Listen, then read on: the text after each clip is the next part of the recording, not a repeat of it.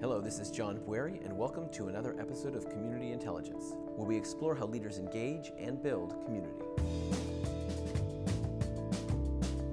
For this episode, I met with Artie Kasakian, elected city clerk of Glendale, California, who's been getting out the vote in Glendale for over 14 years. Artie and I met at Urartu Cafe, a cultural and social hub for Glendale's Armenian community, where we discussed his efforts to increase local civic engagement and the fascinating insights he's picked up along the way. Do you find that here in Glendale you have these sort of informal community centers where culturally or otherwise they become a hub for the community?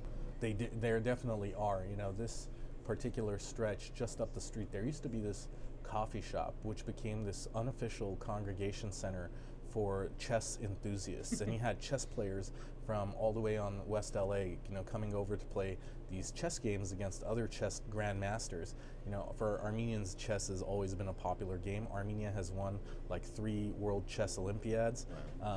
For a nation of its size, it is the New York Yankees of chess, or the Boston Red Sox. Okay. You know, and it has, and it was this great place for congregation, and people would come from all over. Until other folks started complaining, and then the city got involved, and they decided to build an official chess park with built-in chess tables off the grid on Brand Boulevard in this little stretch between the parking lot and the main street. And all of a sudden, and they banned the other folks from hanging out there, and all of a sudden that chess movement died out. Oh, wow. So sometimes government can be too helpful, if I can use that phrase. If helpful is the phrase you want to look for. I think interventionist or disruptive is also another way of looking at it. You know, by the way, I don't know if you'll be mentioning the day we're recording this, but today is a very special day because it's Prohibition Repeal Day. It is. We're sitting here today on December 10th, 2018, and talking about Prohibition Repeal Day. Now, you're drinking tea right now. Is that tea just tea? It is. It is just tea. No, not hottie toddy, no whiskey in it yet. Maybe later tonight. But it's, you know, one of the few days of the year, you know, when we recognize that government tried to do something. They banned alcohol. Right.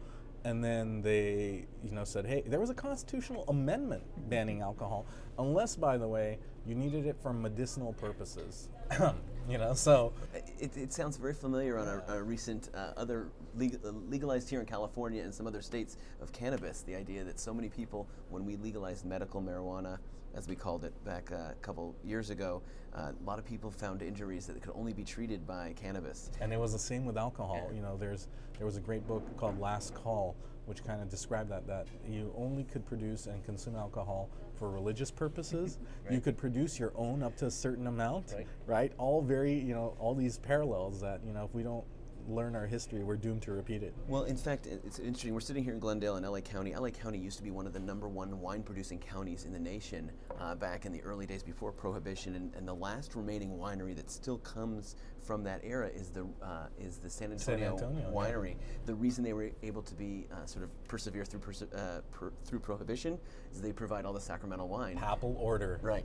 So they were the able Pope to... says it's okay, then drink up. Exactly. Yeah, I think it was a great time for conversions, too, at that time. A lot of people, you know, switching to Judaism or Catholicism to have the Manischewitz or to have the sacramental wine. But yeah, you know, government, you know, seems to get involved in the strangest places in our lives. Now, obviously, I'm a person that does believe government can do well and good. I'm a person who tends to vote Democrat and leans to the left of most issues. But, you know, it's okay to sometimes admit that you're wrong. And that's a huge part of working with other people, right, and building community. I wanted to start a conversation here more formally in this amazing setting here as we drink tea and have some snacks, talking about the idea of government in the context of civic literacy. Civic literacy is the idea that people need to be aware of how cities and communities and society works in order to be a part of them, contribute to them, and help everybody be in a better place. And tell us your description, though, of the civic and social landscape here in Glendale. You've been elected almost 15 years now. Almost 15 years. The first openly elected city clerk for the city, the youngest elected official ever elected in Glendale. You've been in it, the thick of it, for years. It's a full-time gig, right? You're full-time as an elected official here in the city. What is the civic landscape here? I think, you know, Glendale represents a a trend that's prevalent across many cities, whether it's in Los Angeles County, Southern California, or the state as a whole. It was a region that was rooted in one type of economy and then saw that economy transform, and with it all the other transformations that come in terms of the demographics, the type of people and their socioeconomic levels, their levels of education. Most recently, as we see Glendale becoming a more vibrant suburb of more pricier parts of Los Angeles. We're seeing a lot of younger professionals with young families relocating here because of the public schools. People who are moving here from the west side because they're realizing they can buy a relatively affordable home for a lot more, for a lot less. Their dollar goes a longer way. And most importantly, I think what has happened in Glendale in the last, let's say, 100 years or 50 years, rather, is this amazing ethnic diversification. This was always perceived as a very, for lack of a better description, white Anglo town.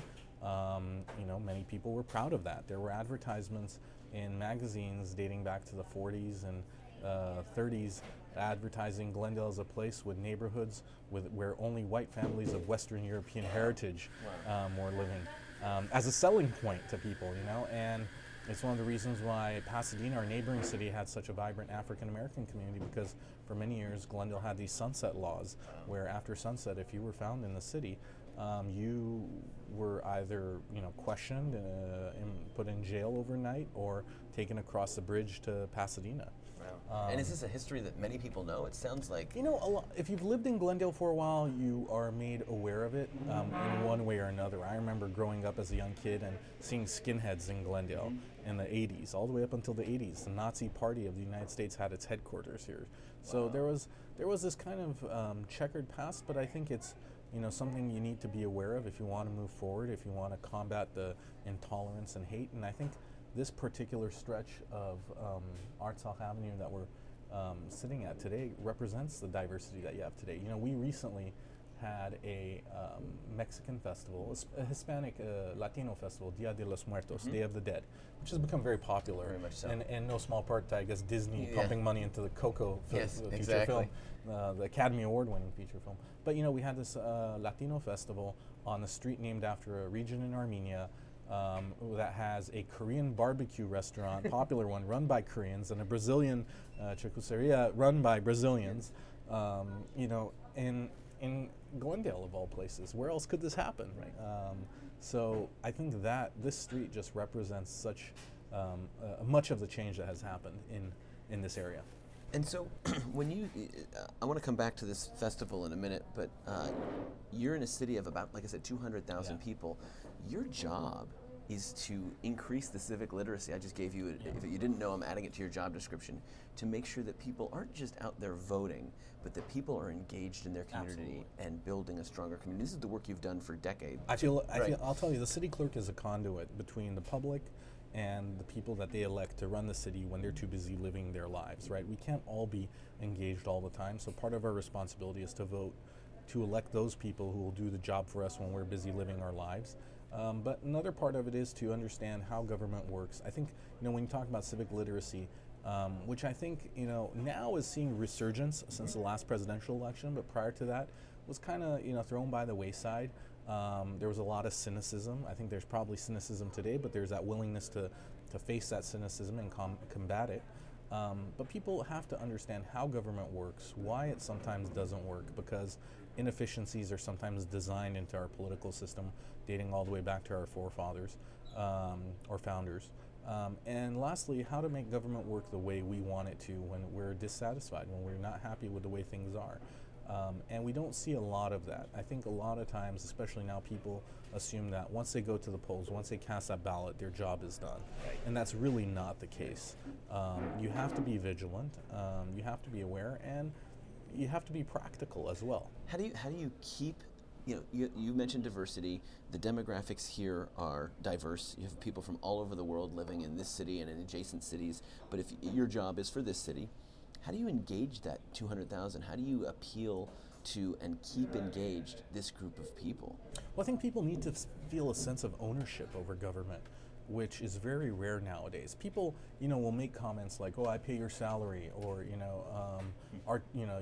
my taxes pay for this or that. But there's somewhat of a disconnect between how the sausage is really made. Okay, so someone takes money from you from your paycheck, or you pay taxes or fees, and where does it go? It certainly doesn't get. Some people may think it gets flushed down a black hole, but it really doesn't. It's understanding that. It's as important as understanding your own finances and having that civic literacy to understand how things get done. You can't just take for granted that you go home, your light switch turns on, the light, the water faucet comes on with hot and cold water. How we do that, one of the ways we did it, I'll tell you, is just to take the role of the city clerk, which is to raise awareness about elections. For years we'd been having this challenge of engaging the Latino community in voting. And, the city did the traditional things that cities do at their city events. Having a voting booth, or not a voting booth, but a voter registration booth, having tables that passed out information, but we weren't really, even the Cesar Chavez event that the city sponsors every year was this kind of milquetoast, boring, not really vibrant event. And during a couple of election cycles ago, we had a young man named Victor. I won't give his last name, but anyone can go online and probably find out. I just haven't asked him if it's okay to tell this story, but I think it's well known. I think so. This kid decided to run for, I call him a kid, young gentleman, decided to run for college board, and in order to be on the ballot, you have to collect signatures on your nomination papers and submit them. Normally, when a person and do you run that? As yeah, we run that process. Okay. We verify the signatures, make sure that everyone who signed your petition is a registered voter in Glendale and lives in Glendale. And so, he comes in with his papers, submits them to us, and as we're going through the verification process, now I have to say that normally there's about a 30% rejection rate, even on the good papers, right? People who submit these papers, and we throw out about a third of them because the signature doesn't match, because the person said they were registered to vote, but they're not. And this kid had only a 10% rejection rate, and all of the names on the sheet were Hispanic, Latino surnames. And so, I'm looking at this marveling, here we are as a city trying to do outreach to Latinos and struggling to find out which supermarket do we go and pass out flyers at? Where do we go? And here's this individual who, he qualified for the ballot, by the way, and all of his sheets were like these clusters of apartments and houses and neighborhoods and streets where he knew who the Latino voters were. So after the election, he unfortunately was unsuccessful, and I'm sure he'll run again sometime in the future, maybe one day here or elsewhere. I called him up. I said, look, I want to meet with you. I want to talk to you. You obviously know how to do outreach. So while we get together, you tell me who we need to talk to do better outreach to the Latino community. And we got together and we started talking about, this was right around the time that our current president had just gotten elected. And there was a lot of anxiety, particularly around immigrants and the Spanish-speaking community here in Los Angeles. And we said, well, we want to make this community feel comfortable and empowered. What can we do as a city to make them feel empowered? And we thought about, doing some sort of community town hall, town square, plaza, where, it wasn't just about politics, that we had some culture, some music, some food, but then interspersed in that some civic education. Have the departments come out with their Spanish-speaking staff or volunteers and explain to our Latino community that the city is here to work for them. Keep in mind, a lot of folks who come to the United States are fleeing oppressive regimes, so it's really hard for them to have faith in government. The same goes for Armenians and other people from the Near East or Middle East or former Soviet Union. The government was not your friend. Right. So we wanted to change that narrative. And, we decided that we were going to do something targeting families and kids, Dia de los Muertos.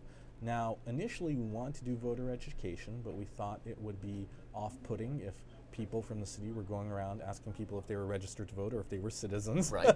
So we quickly pulled back, right? So that was an idea that was born, and then we decided, okay, let's transform this into something a little bit more friendly. Let's give them ownership over this, and then maybe we'll do this further down the line once people are more comfortable and this with is about this. 2 years ago. This is 2 years ago. Okay. And so we did this. We had a group, great volunteers. We had someone from the library, Guillermo, Jenny, who works at CSUN Library, Omar, who does consulting and does fantastic graphic design. We had this core group of Latino volunteers, all of whom live in the city, work in the city, And the vision we had is, rather than the city coming in and saying, this is what we're going to do, now we're harvesting volunteers, we brought the volunteers together, gave them a safe space in which to have a free dialogue about what they wanted to do. And I told them, I go, look, my only job is going to be to run blocking for you, Nice. Within City Hall. If you find there's red tape, you just come to us and we'll figure out a way around it. This is what we're going to have as a budget and do the event. So you found a group of people, invited a group together to say, we don't know if you're going to have the answer or not, but I want to hear what you have to say, and you wanted to empower them to be the leader in this issue. And not have a fear of failure. Gotcha. A lot of times I think government is feeling the stress of, we're going to do something and it's going to suck or it's going to be terrible, we're going to fail, and then we're never going to do it again. We were just experimenting. It was about creating a sandbox for this group of community activists to do an event the way they wanted to do it. And sure enough, that first time we did that event, we didn't know if we were going to have like 50 people show up or 100 people show up, but we had like almost 400 people show up the day the Dodgers were playing in the World Series, on one of the coldest days, on a day when we were hoping to do the event outside, but we ended up moving it indoors to the library. And we had skull painting and storytelling, and we had, I had this one Armenian mom come up and say, I really didn't know what this holiday was about. It's obviously a day of, it's All Saints Day. It's the day of honoring those who have passed. And so she said, and you do this altar and you offer food, the favorite foods. Yeah, ofrenda, absolutely. Yeah. And even I learned, by the way, a lot about the community, even though my wife, my spouse, is Hispanic. And so, we had this event, and this Armenian mom came up to me with her daughter, and she goes, I really wasn't excited about my daughter coming here because, we don't necessarily believe in this in our culture, but, her father passed away recently, and when we sit down to dinner, she still puts out a dinner plate for him. And this event this celebration really resonates with me now, and I'm going to come back next year. Amazing. Right? And if we could, and I told the volunteers, and they all agreed, the group, we were like, if we can replicate that story 1,000 times in Glendale, where Armenians are roughly 40% of the population and Latinos are around 14 to 17% of the population, how much better of a community would we be as a whole if we, didn't think of that as, oh, that's the Latino event, or that's the Armenian event, or that's a, whatever, the July 4th, like that, we're all part of this together. So this year, we decided to expand and do it on this avenue, on Artsakh Avenue. And we had over 1,000 people attend. So let me stop you there. How did you get the word to these people? Because you clearly are not just targeting the Latino community. It's everybody in the community is invited. What's the message, and who's delivering that message? I think it's a number of things. I think the individuals involved all have their own networks, right? We all have our own networks. And how big is the planning committee now? I think, there's close to a dozen individuals involved. We brought in a couple of departments. We had to bring in our parks department. We brought in the library, arts and culture. They were part of it from the very, very beginning, but as we've needed to, next year we'll probably have a little bit more security because, with 1,000 people, you want to ensure the safety of the participants. We are probably going to bring in our economic development team because they have contacts with businesses that could be sponsors that we don't. But despite that, the group did fantastic on its own. They have their own network. The city used all of the tools available to it, whether it was council meetings or the public television station that we have that we advertise on, the website. We just, and by the way, we did it on a shoestring budget. I think this year's budget was something like $10,000. Wow. When you do the per head count of what we spent and the goodwill that we spread through it, there was a story that was told to me by one of our volunteers, Omar. He said, he was cleaning up afterwards, and this older gentleman came up to him and wanted one of the wooden painted skulls. And he wanted to take it. It was like a little decoration. Probably worth a couple of bucks, nothing that we were going to save. He said, sure, you can have it. He goes, by the way, why do you want it? He says, I've lived in Glendale my whole life, and this was the first time there was like a Latino event that made me feel like this was my home, and I want a little memento of that to take home with me. Listen to those examples that it must be so inspiring to your team, and for you to say, we're not just sort of making everybody feel good, like, hey, let's get together and have fun, but actually moving people. The two stories you just gave me were actually like people being moved to emotional state that gets them ownership, as you mentioned earlier. They feel like it's their community that they're a part of. And I think that we had a lot of people who came that day who've now signed up and want to be a part of it next year. I know I've spoken to a few people. The question moving forward is going to be how to maintain the authenticity of this event without it becoming bureaucratic. Right. And that is a challenge because government does have a role to play, but when it's the top down or it's the pinnacle and it's the one telling you what to do, it can be somewhat disruptive and cause challenges, because we don't have that entrepreneurial spirit yet in across all levels of government. It's still fairly rigid, and that's a good thing. Sometimes you don't want government to change week to week. You don't want to come and pay your water bill in one place one day and then come back the next month and find out it's changed. You nobody told you. Yeah, you want that consistency, but you also have to strike a balance between remembering who you're here to serve. And that's what this event was about. It's about working with folks who are the community. And so is this the second or third year you've done it? This is the second year. So next year will be the third. And as you're planning for the third year, have your goals changed? I mean, you started with voter engagement, and that maybe is still a component of it. But has the goal of the event changed? Do you think? Absolutely. So where does it come from? What made that transition happen? You think? I think it's the first time we did it, seeing who first of all came, who we thought would be the target audience and who ended up being the target audience. First of all, we were hoping, for an event that would really draw the Latino community, and we saw that even though the attendees are mostly Latino, it's still, you have a lot of other cultures coming in as well, just out of curiosity, because it's a safe space to, enjoy and celebrate something. With music and food, we had more music and food this year because what brings out people better than that? If we told them if we told them we were doing a Dia de los Muertos events and we just had lectures, no one was going to show up. We found, we brought in a couple of very well-known, popular, or we tried to attract a children's singer, the equivalent of Rafi, the Baby Rafi, Beluga, but for the Spanish-speaking community. And that just getting that name out there brought out a lot of families. So really it sounds like targeting families, making it something that appeals to a family regardless of background. And the bonus is, and we're doing some education both on the cultural identity of this one sector of the community, but also the education of the city and the community itself. Like, we are a community. And and it's absolutely, I think also the layer on top of what you just said is also feeding the curiosity of people, nurturing them, and because people, I think, have natural curiosities, and I can't tell you how many people I've spoken to who have lived in Glendale their whole lives and have never had Zankou chicken before, right? Or have never eaten at Rafi's place. I just saw your eyebrows go up like, what? Yeah, exactly, right? But it's not just the Armenian foods, right? It's also like people who've never stepped foot into a Korean grocery store, right, or into a Middle Eastern bodega, and I'm like, how could you not be curious about it? Right. This is your community. I'm a person who naturally has curiosity about other cultures, and that's why I feel blessed to live in LA County, because we have everything here at our fingertips. We absolutely do, and I think part of the opportunity here is that people on their feet or in a plaza like this that we've been sitting at, there is the ability for you to walk across the street and poke your head in and see something else. But unfortunately, we have spent decades in Southern California in our cars, driving to our destination, getting out, going to our destination, getting back in our car, going home, going to work, and not taking the time to walk, bike, experience a community or a city outside of the protection, in quotes, protection of our vehicle.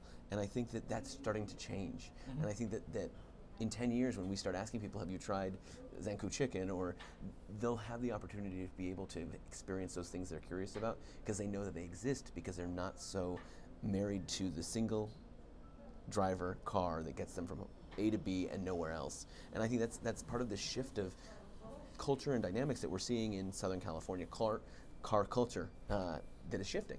And I think and this, by the way, avenue is this street is a perfect example, because where you see chairs and benches and umbrellas right now, it used to just be a thoroughfare, and people would zip through it. No one would even take a moment to stop. And there's barricades, so you can go basically a quarter of a block and then turn one way or another on a driveway. Then most of the block is blocked off. This was an initiative by the mayor, Zara Sinanian. I can't recall if he was mayor then or just on council, but to make this into a paseo, to close it off, and nothing had really worked. This stretch of Maryland was kind of always perceived as snake bitten, and I think it's you can either try and change it to be what you think it should be, or let it be what it is and let it grow naturally and let it be organic, which is, by the way, the approach we took with the Dia de los Muertos. I was just going to say, it sounds like a lot of the approach that you've taken here on these items has been that organic approach. You bring the right people, you put the pieces in place and you plant the seeds and let them grow. I want to talk about the diversity of this city, but I also want to talk about cities in general. You've been a student of history, both academic, like as your major, but also just in the work that you've done. And cities, have evolved a lot and they will continue to evolve. But our systems, I think people forget. People see where we are today, and they don't think about the past and how it influences where we are. So, tell me a little bit about sort of voting and the understanding you have about voting in local elections and national elections, and how that plays out into where we are today. Mm-hmm. I think that there's a lot of attention being placed on elections nowadays because of what transpired in the last presidential election, this concern for intervention. I don't like to label intervention by its source, because even though it's very popular nowadays to link it to one country or entity, intervention in elections and undermining of it can come from anywhere, including foreign sources and even domestic sources, depending on what the motivation is. There was a recent story in North Carolina about an individual who committed elections fraud by tampering with people's ballots. The fact of the matter is, it's not a perfect process, but the idea that there are these massive efforts to sway elections one way or another, I think, are blowing things really out of proportion. First of all, in Glendale and in California and other parts of the country, we have on average about 30 to 40% voter participation rate.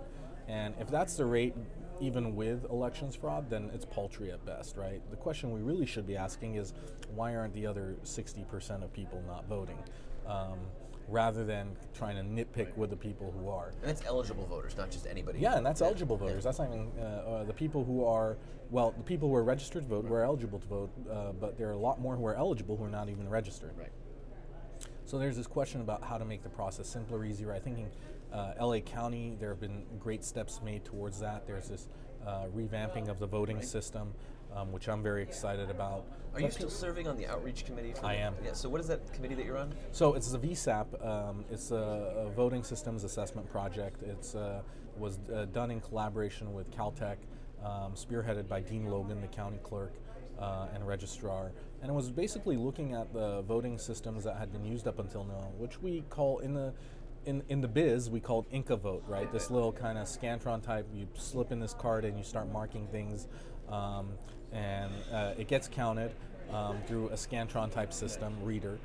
But it's not the most efficient way. It certainly leaves certain gaps with the disabled community and others. But the 2020 election will be the first time we'll be widely using it, also along with vote centers, which is going to be very exciting. I believe in vote centers. I believe that we need to make voting a week-long process and allow people the convenience to vote the way they did. Now, I'd heard, I don't know this 100%, but apparently Tuesday was voting day because Wednesday was the day when people would sell their wares at market. So when we were a more rural community across the country, people would go in and vote on Tuesday and take their goods to market the following day. And perhaps that was the reason why. Well, if there's no real rhyme or reason to it, we can shift our election days. Let me ask you though, that's a great point. The idea that you have a week now, there's not as much focus on one day. Does that lose some of the energy? Do you think people are not going to be, well, I'll get to it tomorrow, I have to tomorrow, and then they forget? I mean, I don't know about you. Well, I think part of what's changed the dynamics is the fact that more than half the population now receives their ballots at home. They're vote-by-mail voters. Okay. And even though statistics show that a lot of people will still hang on to their ballot up until the last minute to make their decision, a good number of people are voting early. And if you're a person who's able to splice and dice the numbers, you can kind of make these, I think, unwarranted or early predictions, which don't always come out to be what they are. I mean, presidential election, the last one being one of them. Voting certainly has changed. The way people want to vote, the way people do vote, is impacting how governments, how electeds react to the electorate, to the voters. And I think we're still in this kind of let's wait and see how things shake out phase. And who should, I've heard in the last year, 2 years, a lot of conversations about, 16-year-olds should be able to vote. We saw Florida pass and legalize, incarcerated individuals could vote, restoring their right to vote. What about expanding voters' rights? I mean, and there's one thing that you hadn't mentioned, and maybe some of your listeners would be surprised at. There was actually some communities back east and elsewhere that have allowed non-citizens to vote in certain elections. School board elections, local council elections. Modern times. Yeah, modern. I mean, we're talking about last 6 months, last 12 months. It has been a serious issue.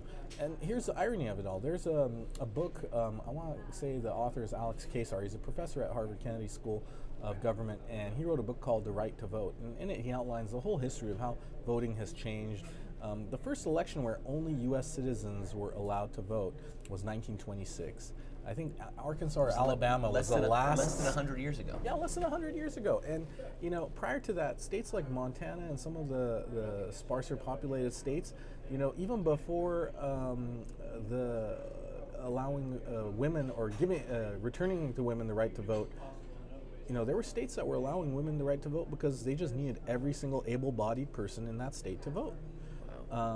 And we don't know enough about our history to make these, to have these understandings about, what is a citizen? I mean, is a person who, for instance, has a green card but has served in the U.S. military, right? A privilege that is only taken up by less than 2% of the population of the United States in our active military. We're a nation of 326 million people, and our military is only 1.2 million strong. As a person with a green card who served in the Marines, has served overseas, less eligible to vote than myself, who was born in Boston, Massachusetts, raised in this country, but has not served in the military. So what is citizenship? This discussion, what does citizenship afford us? Who has those rights, who doesn't have those rights? Who's having those conversations, though, at a level that lets us actually do something about it? We started the conversation here talking about civic literacy, and that's a conversation that's happening at university campuses, in city halls, in community groups, trying to build community connections. We know that. When we talk about citizenship, you're born here, you're a citizen all of a sudden, right? But is that all we can expect? That if you're born here, you're a citizen? Is there more to it? And how do we have those frank conversations? I think it's difficult to have them right now, John, given what's going on in the country. When you're talking about, border walls and, stigmatizing immigrants and using terms like illegal, it's very, very difficult to have them. I am the son of immigrants who came here under different circumstances. My father was admitted to Harvard University. He came here to pursue his graduate degree and set down roots. And, it's very hard for individuals, even people from the immigrant background, to look at things nowadays, even here in a place like here in Glendale, where more than 60% of our population is foreign born, and to have a frank discussion about how to treat people who have come to this country as a choice. So how do you understand a diverse place like this? You talk about the foreign born and the great diversity in Glendale. How do you start the process of understanding that? If you're moving to this community and you want to get to know Glendale, what's the first 3 steps in understanding the diversity and community here? So I think whether it's Glendale or any other place, the way to understand the diversity is to look at some of the civic organizations, groups, watch a council meeting, see who is pulling the levers of government. Are you biased because you help run the council meetings? I mean, you watch the council. We want higher ratings, and better audiences. No, I'm always surprised at how little people know about how their local government works. When I talk to friends, I get asked questions a lot. Hey, let me ask you something. A doctor at a party may be asked to tell me what this looks like to you. As they show them a skin rash, I get asked questions about, hey, there's this issue I have with the parking meters on this block, or this thing happened in front of my kid's school. And to get folks to really understand the process has been a privilege. But I tell folks, go to a meeting, talk to a council member. Don't put these people up on a pedestal like they're inaccessible. Have a conversation with them.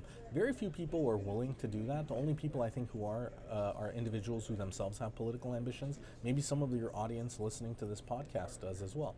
But I think it's important for us as a society to move forward to understand that we all have to wear that hat sometimes. We have to Pericles, the Greek statesman, has this great quote that I always use when I'm talking to younger audiences at colleges and high schools. And he says, just because you're not interested in politics doesn't mean politics won't take an interest in you. And that's absolutely, absolutely true. And I think the other thing is, go out of your comfort zone, go to different places of worship and get to know the people there. Just have this general curiosity. You have one life to live. Why would you not want to know what drives your fellow human beings, and especially those who are your neighbors? And you may not need them for an issue today, but you'll probably need them for an issue tomorrow. And that's what community is about, not to silo yourself and only tweet out sarcastic comments and expect likes and dislikes. So let me ask you. Let's talk about Glendale. What's the secret? What's the secret sauce in Glendale? How do? The Zonku chicken garlic sauce. The garlic sauce. The garlic sauce. No, like how, in this community, if you said, okay, you want to get to know Glendale, talk to X person, go to this event. What is it here? There isn't one thing. Okay. There isn't one thing. I think that everyone has, at different moments, people are driven by different interests. It could be a cultural interest. It could be an issue based on their gender, sexual orientation, place of origin, or just the fact that, economics. Right. I think economics overall does cross all those diverse boundaries because, it touches upon everything. Whether it's the equal pay for women for the same work, or we're talking about businesses run by minorities who are looking to get a fair shake. At the end of the day, it's being able to put food on your table and provide for yourself and your loved ones, and have a modicum of dignity and quality of life. I love talking to small business owners, like the owner of this coffee shop, because there was a time when the economy was struggling, and the owner of this shop had to run a second business. He was working as a security guard at night, coming in here, opening up the shop, and running the coffee shop in the morning, and to help put his kids through school. That gave me a better understanding as to what are the challenges he faced. And when this street was, by the way, going to be proposed to be renamed Artshof, there was major pushback from the local businesses here who felt that it put an unnecessary economic burden on them to have to change their addresses with all their ancillary business partners and people that they do business with. And even some of the Armenian owners of businesses were hesitant to support it because, again, it came down to economics. So I think talking to folks, whether it's businesses, houses of worship, neighbors, people who work with government, nonprofits, find your circle, find your own kitchen cabinet of folks, and then don't be so reticent or rigid that you don't expand it or change it at different times. Well, this has been great, and I think I could talk to you for another 2 hours at least, but I want to go into our lightning round where we set a timer for 60 seconds and we ask you a series of questions with short answers, just as fast and as many as we can get going together. And there's no wrong answer here, so we can make it work. So are you ready, Artie? Mm-hmm. Okay. One word answer, one short phrase answer. Here we go. Who is a leader that has influenced you in your work? Mahatma Gandhi and local former council member, current treasurer, Rafi Manoukian. Okay. What book has changed the way you think about your work in a city or community? 2 books, How We Decide and The Tipping Point by Malcolm Gladwell. Okay. The first one is not by Malcolm Gladwell. Right. What's the best quality in a partner to achieve good collaboration? Trust. What can citizens do to help local governments be more effective? Be engaged and voice their opinions, even if they feel they're in the minority. What advice do you have for someone trying to work with government? Don't back down. Nice. What's the biggest barrier to getting out the vote? Understanding why people don't vote. What's your method to learn about a community or an issue? I think you went into that. Talking to folks. Yeah, talking to folks. What's the best part of living in Glendale? Oh man, the food. Yeah, absolutely. What advice would you give we're out of time. Well, I want to thank you. I thought that was an excellent lightning round. I probably went off on the answers a little bit more than probably your other guests. But you got through 8 of them here. That's pretty good. I want to close things out. Maybe the last thing I'll tell you is this story about negotiations and in communications and what the value of asking questions and sometimes the right question is. There was someone who was teaching negotiations and gave the story of 2 people who were in a grocery store and they both want to buy the last orange. Okay. So and neither of them would give up an inch. They both wanted the orange. So what's the natural way to appease them? What would you say, John? You cut the orange in half. You cut the orange in half, exactly. So they take the orange, right? And let's say these 2 individuals are you and I. So you take the rind of the orange, you throw it away, and you juice the pulp to make juice. I take the meat of the orange and I throw it away, and I take the rind and I make marmalade. Right? Now, how could we both have benefited from this? Right. What would have been the easiest thing to do before any of us had any of the arguments or the fights over the orange was to ask a simple question. What do you want to do with the orange? Right? And then we both would have ended up with double the resources that we ended up with had we, just had a discussion and not argued. So I think that's the most important thing in any scenario is ask the people that you're working with or working against, what is it that you really want to achieve? Right. That's a great way to approach these kind of works. Thank you, Artie, for joining us. Thank you for introducing me to this awesome coffee shop and giving us some insight into Glendale and into the insights of how to make a city work and work with the city. Thanks so much, Artie. Thank you, John. Thanks for listening to Community Intelligence, and for more information on this and other episodes, visit our website at stratoscope.com. At Stratoscope, we provide community intelligence services to businesses, nonprofits, and government agencies. Let us know how we can help you.